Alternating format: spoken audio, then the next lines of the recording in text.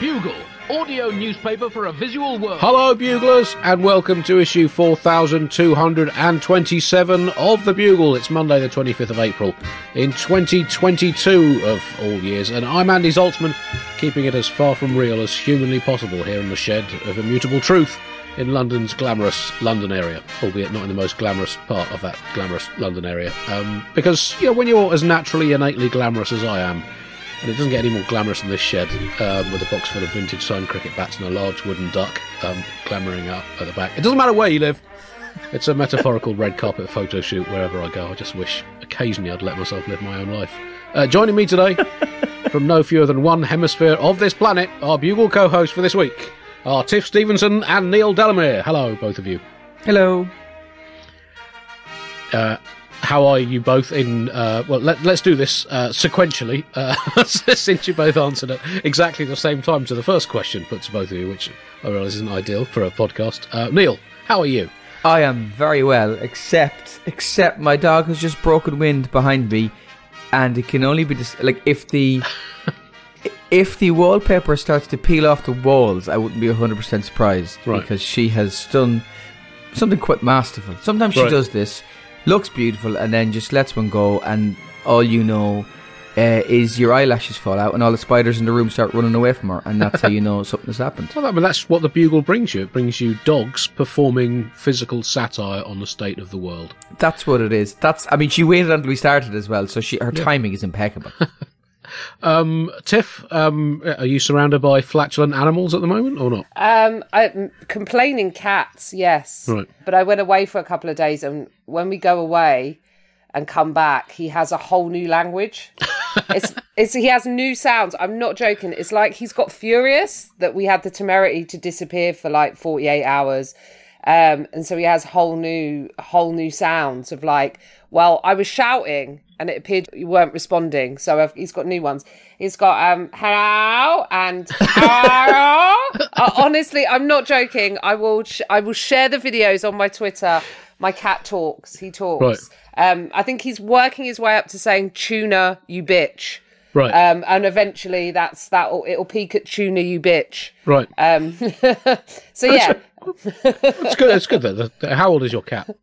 He is coming up on 12, I think. All right. But still with the desire to learn new languages. Exactly. Yeah. I'm thinking of downloading Duolingo for. Right. Maybe Muolingo, perhaps. Oh yes, beautiful. I should have seen a pun coming there. And actually, an alarm went off on my phone at the mere idea of there being the possibility of that pun. Right, the pun alarm. Yeah, you couldn't get that. You couldn't set a pun alarm for Andy, in fairness. Your phone would melt into a million pieces. I don't have the battery life. You'd have burner phones like it was The Wire. Well, we are recording on the 25th of April, 2022. On this day in 1792, just 230 short years ago, the celebrity French execution device, the guillotine, was used for the first time to dispense decapitative justice to the highwayman Nicolas Pelletier. After a big build-up, the big chopper, as it should so obviously have been called, went down actually surprisingly badly with the crowd at the time. They didn't feel they had got the level of entertainment they were used to from more long, drawn-out forms of execution. It was all over far too quickly for the traditional fans, bish, bash, bosh, and the purists who are used to the longer 5-day executions with all its narrative intricacies, subtle developments and breaks for meals. They didn't really go for it, even if they just prefer the longer ones, even if they did sometimes end with the victim still alive or were just rained off. But, as long as it made it easier for the kids to get excited by executions, I guess the authorities could justify it and claim that their inflated bonus for just inventing a new format was justified. As always, a section of the Bugle. A little bit of cricket satire to get started. Is there anything in the world that you cannot connect to cricket? Anything? Like if I named any subject. No. No. As always, the section of the Bugle is going straight in the bin. This week, the International Awards have been happening this week. The most glamorous award ceremony for other award ceremonies. And we reviewed the latest action from the ceremony, the awards for the best in the awards business. The Unsung Award for less well-known awards. The nominations for that include the Flampsbury Award for Most Inedible Breakfast Spread, The winner of that, incidentally, was the Bloborough Manor Lingonbury Rat Guano and Worm Lung Preserve. The Mike from Accounts Memorial Award for Least Remarkable Professional Career. Least Valuable Contribution to an Interim Report. And the Salvador Dali Award for Meltiest Timekeeping Device, hotly contested between the limited edition Rolex Choc Watch and the Tissot Marshmallow Clock. Also, the most hotly contested award is the nominations for that, as always, and appropriately enough, very hotly contested. Least insightful sports pundit, most shameless refusal to answer a question in an interview. The Tucker Carlson Award for most imbecilic comment by Tucker Carlson. That is, as always, one of the toughest awards to win in any given year. The most obviously wrong conspiracy theory, and the biggest undiscovered global scandal brought about by a secretive international plot. Those two also go hand in hand. That section, in the bin. Andy, do you know there is actually an awards? I didn't know that, no. And I was minded to look it up whilst you were doing that bit. Right. And I've got to say, it is the most boring as thing I've ever seen in all my life. I've hosted something before for I think like the wedding planning and awards, so like awards for the planners of the weddings. And I'm sure I've hosted a media awards. Can you imagine the person who has to do the seating plan for the wedding planner awards? The level of pressure on that is off the charts. I found that at my own wedding, where we each table had a name, and obviously, as discussed, I'm quite into cricket, and my wife is a keen foodie, so we had cricket food puns as the table names, including amazing. Michael Prawn was one of them. Surely Gary Not Sobers would be good. Imran Flan was another one. What about Jeffrey Boycott This Table? I don't like anyone else on it. I'm sure actually everyone at your wedding is probably, I imagine, pretty cool, Andy. Ian Botham. Very good. Yeah. Sorry, are Tiff and I better at this than you? Alistair Cooked Meats. Oh, could have done. That was before his career had taken off, sadly. So.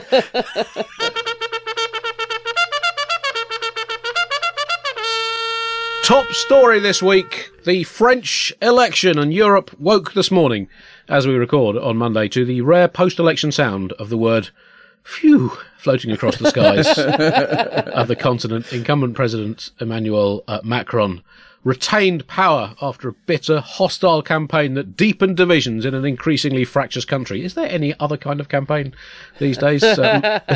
Manny Mac clocked in with 58.6% of the vote in a runoff against Marine Le Pen, or as she is known in Britain, Aquatic the Stilo. That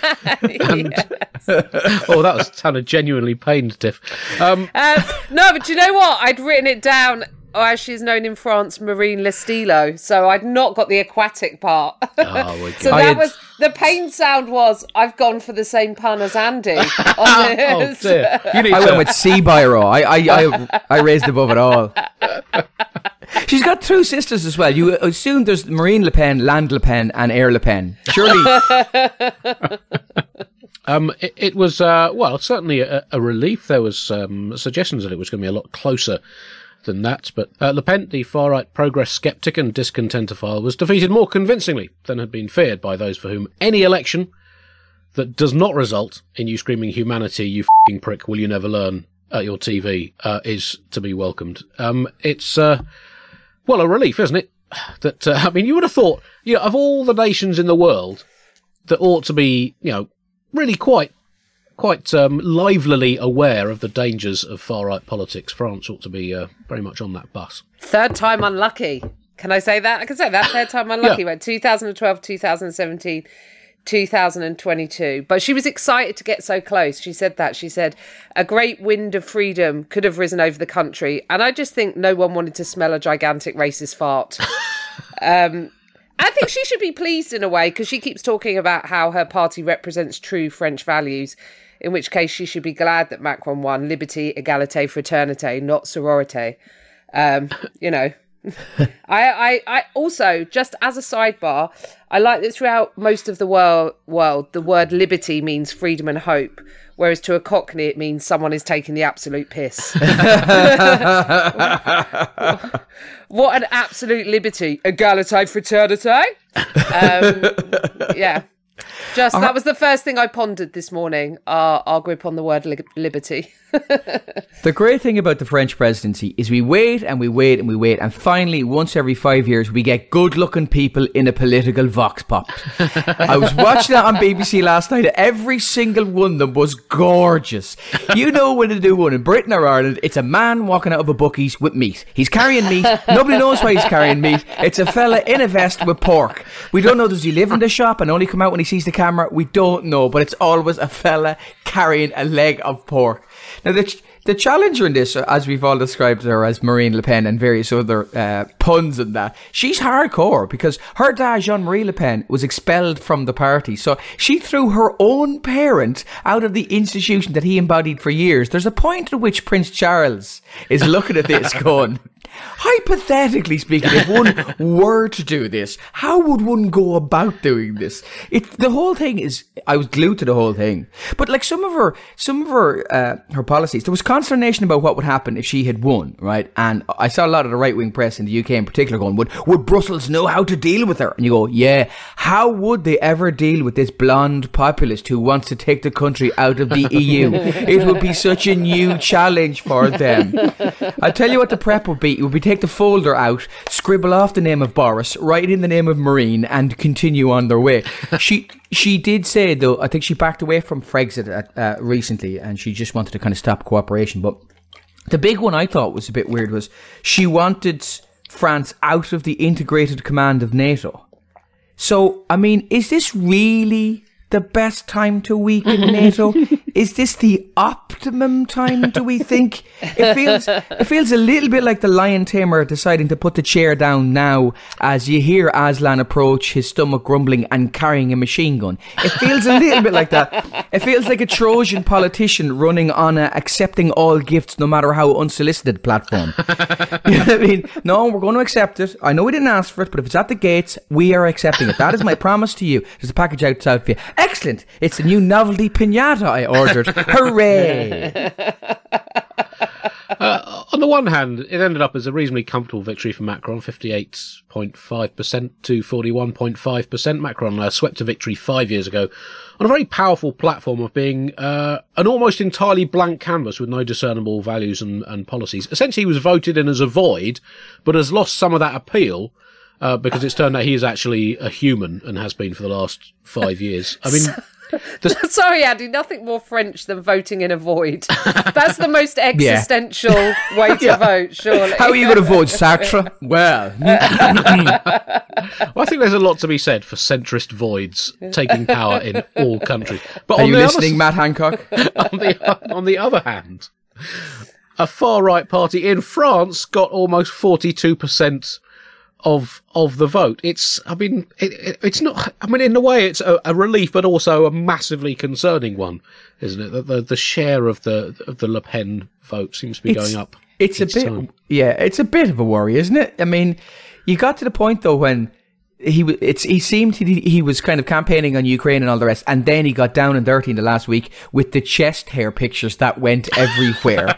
And he went, this is going to take it out of the bag for me. I'm going to get pictured in a crisp white shirt with 4 buttons undone, and boy, when that man commits, he commits, because he is a hairy individual. It was like nipples on a Brillo pad. It was brilliant. And there was a million think pieces and a million opinion pieces about, will this make people vote for him? And I think probably did. Some people think that having a hairy chest makes the person virile and strong and dominant. I mean, that's why Thatcher won 3 elections. I think that's undoubted. She had a very impressive chest, man. That's why she was called the Iron Lady. That's what she had to use to keep it in check. She was a serious individual. In the end, she should just keep them all the same length and just tie them in a little string. Interesting insight into that. Thatcher by name, Andy. Thatcher by name.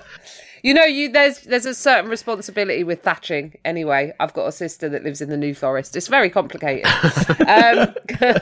When you say the New Forest, that's a place. She hasn't let it overgrow. No, yeah, that's a place. Yes, okay. Old Holborn is not spilling out of the packet.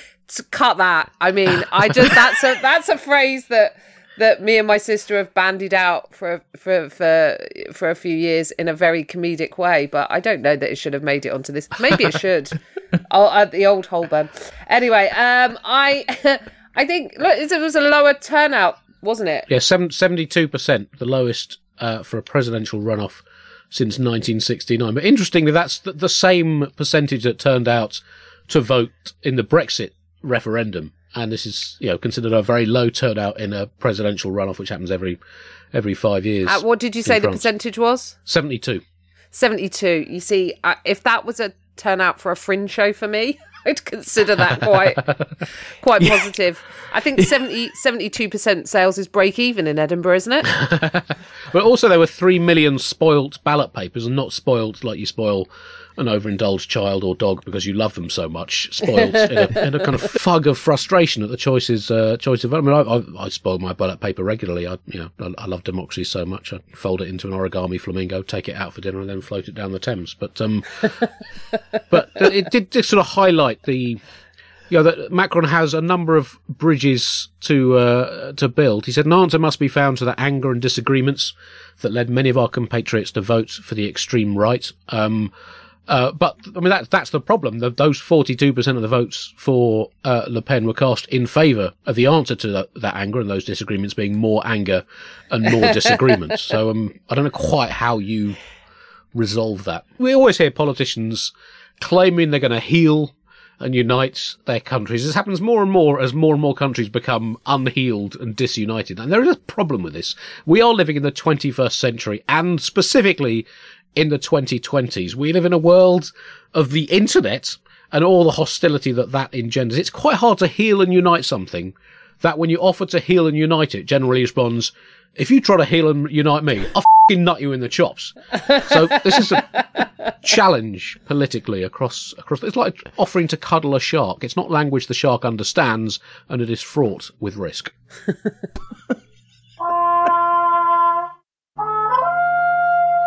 Ukraine news now, and it's still f***ing shit.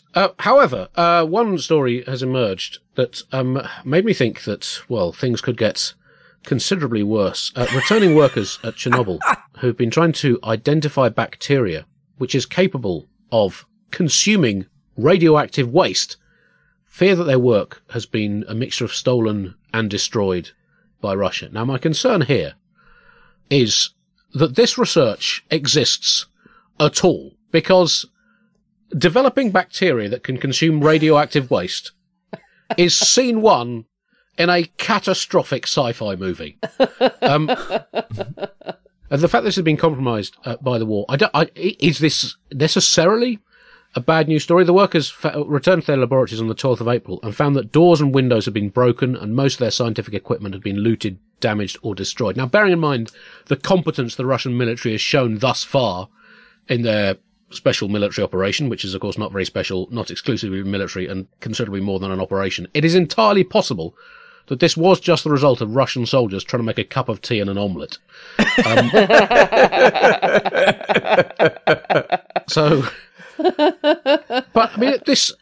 Clearly, scientifically, if you can get bacteria that eats radiation, presumably you can then develop one that eats all carbon emissions, and we can just live the lives we want to live, pollute as much as possible, and just release our special bacteria into the wild to clear up our f***ing mess. I think this is absolutely extraordinary. We've been told by scientists for years, right? Scientists were saying this area is going to be a wasteland, the byproduct of fusion will be radioactive for 10,000 years, and then some other scientists went, have you tried Yakult? Little bit of Yakult will sort that out there. What is it? Oh, it's radioactive gas. Oh, that's Actimel for radioactive gas. You know the ads. Radon. We all know them. How does bleach kill 99% of bacteria, but the remaining ones can eat uranium? How does that work? How does that work? Well, it's like scissors, maybe it's like scissors, paper, stone. If this works, right? This is world altering. This is geoengineering. I think we have raised the bar for what could be termed good bacteria. Do you know when you see an ad and they go, it contains good bacteria, essential for your gut health? Sorry, unless Bifidus digestium can eat uranium, I'm not interested. That amoeba over there has opened the door to limitless energy, and your one means I haven't shat myself in a week. It's at best an okay bacteria. It is not good bacteria.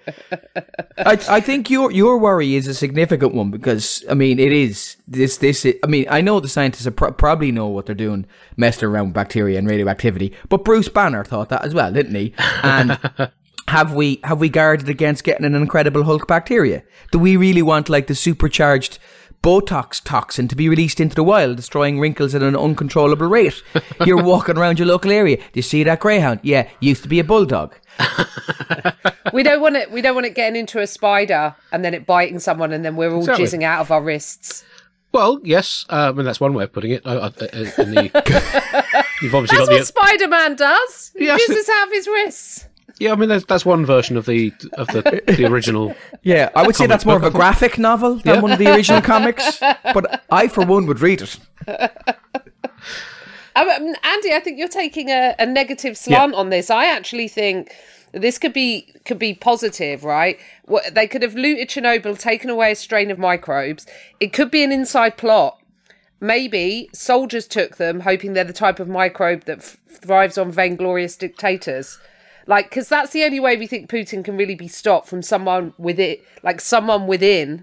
It could be a microbe that takes him out because it's not going to be on the battlefield, is it?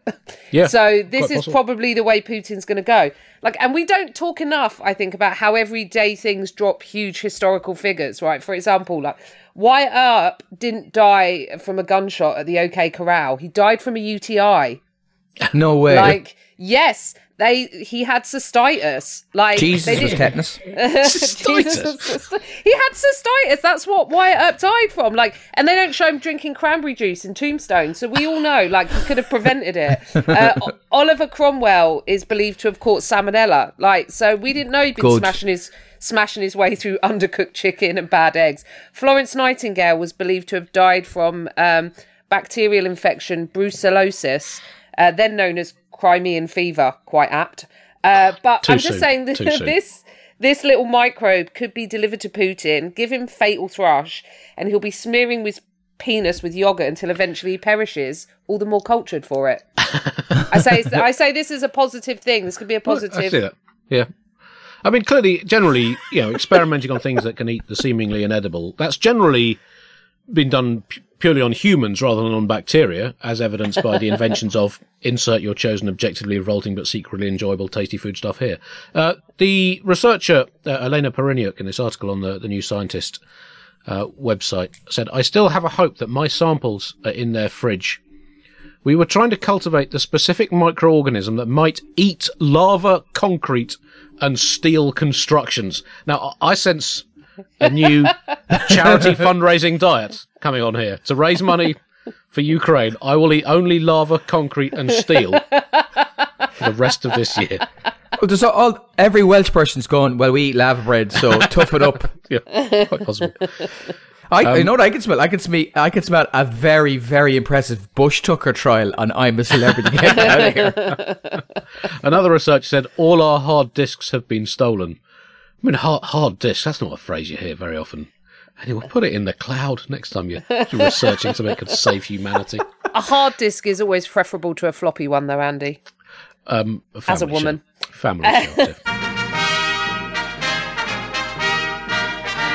In other Russia-Ukraine news, Wimbledon, the renowned tennis tournament and epitome of Englishness, has stepped into the breach and announced that all Russian and Belarusian players will be banned from this year's championships, due partly to having long and complicated names that don't easily fit on many of the scoreboards on the outside courts, but also because their countries have now achieved gold-level elite membership status of the International Pariah Nations Club. But is this the right thing to do, to sanction individuals in an individual sport in which they're not really representing their country? It's been quite controversial. There's been both support and criticism of the policy. I mean, I think maybe it would have been better to just ban players who display Putin-y characteristics on the court. Well, that volley's gone long, played with heavy hands there by Nadal, and heavy-handedness is Vladimir Putin's stock in trade, so the Spaniard has been instantly disqualified and heavily sanctioned.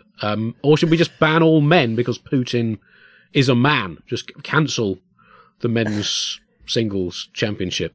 Or at least all... Cancel single men! At least all men with disconcertingly piercing eyes, which is bad news for Djokovic, I guess. I mean, it's very... It's not. I'm not sure there's a right or wrong answer to this as a sports fan. I mean, some players have expressed pro-peace messages. It's quite hard for them to be overtly anti-Putin because presumably they also have families they would quite like to ever see again. But at the same time, sporting boycotts and bans can be quite effective. So, well, what do you reckon? Are you Wimbledon don't like the Russians, more like Andy. The headlines would write themselves if you were not there to write them for them. This is a tough one, isn't it? I think I've been to Wimbledon. I didn't realise that until I went to Wimbledon that the stewards are in the armed forces. I never realised that until I was actually there. So I think if you want to do something that really annoys Putin or you can have a bit of crack with him, I think they should use that. I think they should wait until a very pro-Putin player is in the middle of a match and all of the stewards from the armed forces get a phone call at the same time. And they're all like, what? Now? But I thought NATO was staying out of it. Oh, okay, no, okay. No, after Ukraine. What? Not Ukraine. Oh, no, you're right. He has been asking for it. And then just slowly file out of the stadium and just see if they can undermine Putin that way by scaring the shit and implying that there's an imminent invasion. And that would be a big invasion if they required the people who are stewarding at Wimbledon to make up the bulk of the force. Maybe the line judges will be next. The other options, I guess, rather than an outright ban, would be to have sort of on-court sanctions that disadvantage Russian and Belarusian players, maybe reducing them to only one serve each, so not allowed a second serve. Maybe an adjustable net. That would be another option.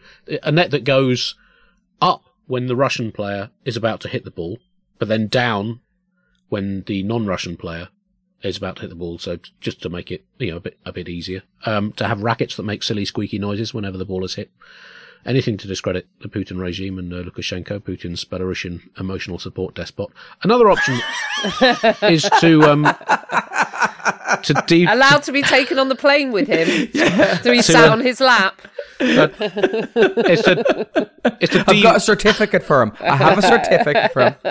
Because they're currently in most of the tournaments, the players are still allowed to play, but without reference to their nationality, without using their country's flag at any point, which you'd think again isn't really necessary in individual sport anyway. But the next step, I think, will be to de-Russify players' names whilst this war is ongoing. So, for example, the world number 45. Ekaterina Alexandrova would have to play under the name Kathy Alexander. Fairly simple. Andrei Rublev, the Russian world number 8. Andy Rubble. Arina Sabalenka, the Belarusian world number 4. Irene Sabelthwaite. I think, everyone, the Yorkshire fans would get behind that. Aslan Karatsev, the world number 33 from Russia. Could be known as fictional Jesus metaphor lion Carrots.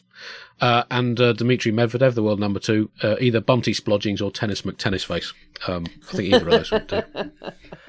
I mean, I'd laugh at this idea of the Anglicization of names, but if it hadn't been done to my country over many hundreds of years, I was just a bit too close to the bone there, Andy. A bit too close to the bone. Why change a winning formula? Yeah, winning is carrying a lot of... you got to wait in that argument as well. Tiff's already mentioned Cromwell. I think it's his birthday today, isn't it? Cromwell, when I was just checking up my anniversaries, I think Oh, Christ. Happy Cromwell Day, Neil. Oh, thanks a million. Yeah, 25th of April, 1599. Happy birthday to the murderous fucking May he forever be eating undercooked chicken. One of the other concerns at Wimbledon would be the awkwardness of Kate Middleton, the wife of Prince William, the Duchess of Cambridge, who presents the trophies at the end, having to present the trophy to a Russian or Belarusian player, and the political implications of that, and the suggestion that this could represent a propaganda coup for Putin. But I think this could be used in a positive way, that if there is a Russian or Belarusian winner, which is entirely possible, a number of players in the top ranks of both the men's and the women's games, if capable, just stands there with a trophy saying, you can't have it until you tell Putin he's a Sue, come over here with your microphone. Say it. Look down the camera and call him a and then you can have your little trinket. Other people are also banned from this year's Wimbledon include people who are shit at tennis and... I really hope that's in the charter of the All England Lawn Tennis Championship. Just Article 1, Clause 1. Are you shit at tennis? Ireland news now, and, well, huge ructions, Neil, at Dublin Airport after it received 12,272 complaints last year about noise. And yes. There's a key part of this story that I've not got to yet. Will you just fill us in on exactly why those 12,272 complaints are particularly relevant? Very important. They got roughly 13,000 complaints last year about noise, and 12,272 of those were from one person, which is absolutely fantastic. I think the most prevalent sound in Dublin Airport was the sound of your man ringing Dublin Airport. I think it was just ring, ring, ring, ring, ring, ring. Hello, Dublin Airport. I am calling because I can hear a ringing sound. Okay, it's actually stopped now. But if it starts again, I will be back. 12, it's 34 a day. And what I love about this is the boundless optimism of it. I mean, I'd stop after a couple of thousand calls, I think. But this dude, and it is a dude, it has to be. We don't know, but it's a dude, isn't it? He's sitting there going, 5,001, this is the one I'm going to make count. This is the one, 5,001, this is the one I'm going to get my point across. And if that doesn't work, I'm going for 5,002. Like, does his number come up when they ring? That's what I want to know. And the lads in the airport are like, oh Christ, it's Tony. Don't answer this. We'll say we can't hear the phone. He'll love that. And then he just rings up. It's up to 59. It's up to 59 yes. calls, I think, a day now. He's cranked it up because I mean, you say it's 34 a day. But that's assuming that was last year. That's assuming that he worked 365 working days in the year. I mean, I've assumed that he has a statutory holiday. Well, exactly, standard 8-hour working day with 4 weeks annual leave. That works out at, in fact, 51 per day, 6.4 per working hour. That's one complaint per 9 minutes and 23 seconds. And in 2020. 6,200 complaints from the same person. So he was 97% better year on year in terms of number of complaints. And this year, 5,000 in the first 3 months. He's on course for a 20,000 complaints about noise at Dublin Airport year. He is setting standards. I don't think anyone in the future is going to be able to meet. But also, I mean, a bit more context in this. I mean, he's very much the Usain Bolt of complaining about noise at I knew you'd make it a sports stat. The Don Bradman of Dublin Airport complaints, but more so. He's like Bradman multiplied by Bolt. However, just to put it in context, Neil, there are 91,000 flights taking off or landing from Dublin Airport every year.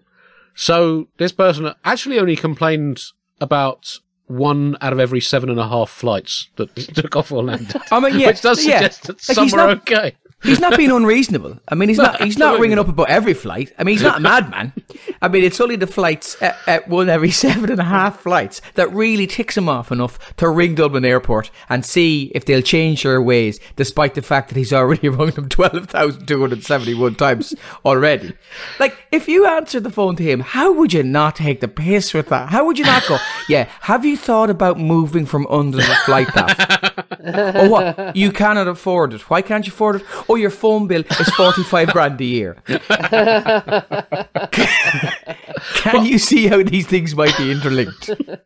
I do wonder, are all these complaints different, though? Because if they are, then this might be one of the greatest performances of human creativity. If he's coming up with over 10,000 differently worded complaints about airplane noise, this might be one of the great linguistic achievements we've ever seen. Well, I'd say they're probably different now, but as you say, as the numbers pump up, if he wants to keep achieving what can only be described as capitalist growth, I think he's just going to have to shorten them. So if he wants the big numbers, he's just going to have to go loud, bang, loud. Woo! He's just gonna... Because look, I mean, I've done over 500 episodes of The Bugle, and I'll be honest. And I'd like to complain about all of them. Well, there are times when I find it hard to find new words, as I'm sure my co-host this week, John and John, would testify. So, but that wasn't a mistake as much as a wish for halcyon days. I mean, do we think that we often see, like, with Federer in tennis, it inspired greater play from Nadal and Djokovic and other players. Do we think that this heroic man heading towards his 25,000th complaint of the decade, which is not even a quarter of the way through, is he going to set standards that other complainers are going to try to meet? Yes, this is a level of pettiness we should all aspire to. This smacks of someone who moved under a flight path so he'd have something to get angry about daily. I think this person is retired and the anger is fuel. Because when you retire, the older you get, the more you care about smaller stuff, right? My parents can lose a day and a half if someone's parked badly on their street. We once talked for 45 minutes at dinner about how a neighbour mowing the lawn dampened my dad's enjoyment of the cricket. And it took him a full summer to get over it. So I'm sure you can relate to this, Andy. Yeah, absolutely. But it gives you something to do with the day, get annoyed. And most of these complaints were lodged at night, apparently. So I sort of get it. It makes me more convinced the person is at least middle-aged, because I know in my 20s, right, I could sleep anywhere at any time. And now, in my 40s, I need a memory foam pillow, orthopedic mattress, electric blanket, eye mask, complete darkness, pillow spray, white noise machine, sleep socks, cotton pyjamas, silk pillowcase, earplugs, and 3 caps of night nurse. Thank you very much. I wonder why you brought all that stuff when you came to see me do a gig. But I think, noise pollution at night is a real thing. And you need to ask Scottish boyfriend, now Scottish fiance, because he said I snore and occasionally it sounds like a plane taking off. So, and more often than not, it's quote unquote, get ready with the bleeps here. Some treading on bagpipes is what it sounds like. So maybe this is not planes at all. Maybe this person lives with someone who snores. It's also possible he could actually be onto something. He might seem like a lone voice now, but perhaps in 20 years' time we'll remember him as the man who began to expose the scandal of how the Irish government used the noise of aeroplanes to cover up the sound of stray cats and dogs being inflated like balloons and then whizzed across the Irish Sea to Wales. Britain news now, and Boris Johnson remains Prime Minister, bafflingly. But the Conservative Party are still seem to be slowly turning against him. He still has his defenders, Jacob Rees-Mogg, much discussed on this show. And this was a heartbreaking moment for me. He compared Johnson's party infractions and the fixed penalty notice he received from the police, the first Prime Minister to receive essentially a criminal punishment in office, as being like the DRS system in cricket. That's the TV umpire system in cricket. And Rees-Mogg said sometimes the batsman in good faith thinks he's not at LBW. It goes to the third umpire who says it's out, and then the batsman accepts the decision. It's exactly what's happened to the Prime Minister. Now, there's a number of things that upset me about this. One is I love cricket, and I do not love Jacob Rees-Mogg, and I don't want to hear him talking about cricket. It made me love the game less. And also, it's totally inappropriate, because essentially the situation with Johnson is he's made up a new rule. For example, he's made up a new rule that you can't wear, say, pads made out of puppies, and then he's gone to the wicket with 14 baby Labradors strapped to each of his legs, and then said, "Oh, I'm sorry, I had literally no idea that was even a law." And also the umpires looked at hundreds and hundreds of pages of evidence and photographs and come to that decision. So it was a deeply distressing week for me, to be honest. Well, I actually wanted to bring in a friend of mine who's much more an expert on Boris Johnson, Henrietta Mouthpiece. Henrietta Mouthpiece here, housewife, mother, erstwhile columnist, 5th in line to the seat of Derbyshire, an opinion maker. Hello to the Bugle. You are welcome for having me. Listen, I want to talk very briefly about the pause. Firstly, I've seen a lot of the pause complaining it's hard to get healthy food cheaply. And I just want to say, hogwash, darlings.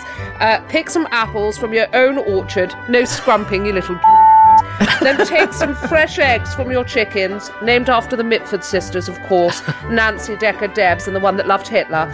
Combine with some flour, water, and screaming at your maid. Voila! You have an apple pie. It's easy unless you are a complete idiot. Get to it, single mothers. Also, if you're struggling when it comes to energy, just let your nanny pick up the slack. Cost of living crisis, my derriere. Do you know how expensive it is to hire from Poland?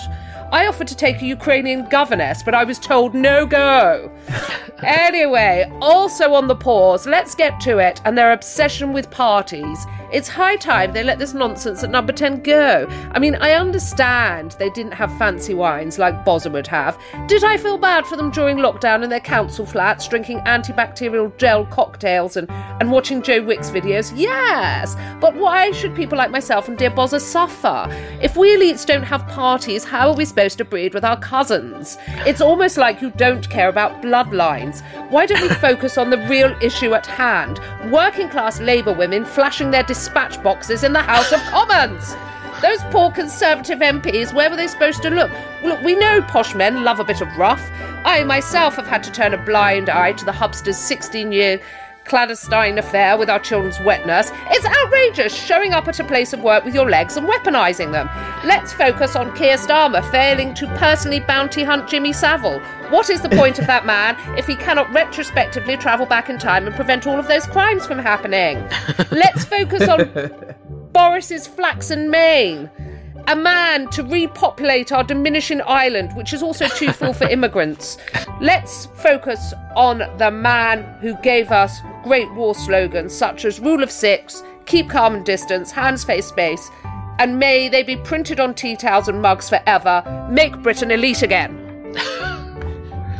Well, thank you for bringing a political perspective that is sometimes underrepresented on the Bugle. I can only apologise for Henrietta. Well, that brings us to the end of this week's Bugle. Sadly, due to time constraints, we've not been able to report on a sensational geese in China story, or in other bird news, world sport being rocked to its foundations by perhaps the most disturbing pitch invasion in human history. A pigeon landing on the table at the World Snooker Championships in Sheffield. We may report on the snooker pigeon in next week's Bugle. Snooker pigeon, originally Jimmy White's nickname, of course. Amazing coup power. That's the end of this week's Bugle. We will be back. I need a shower now.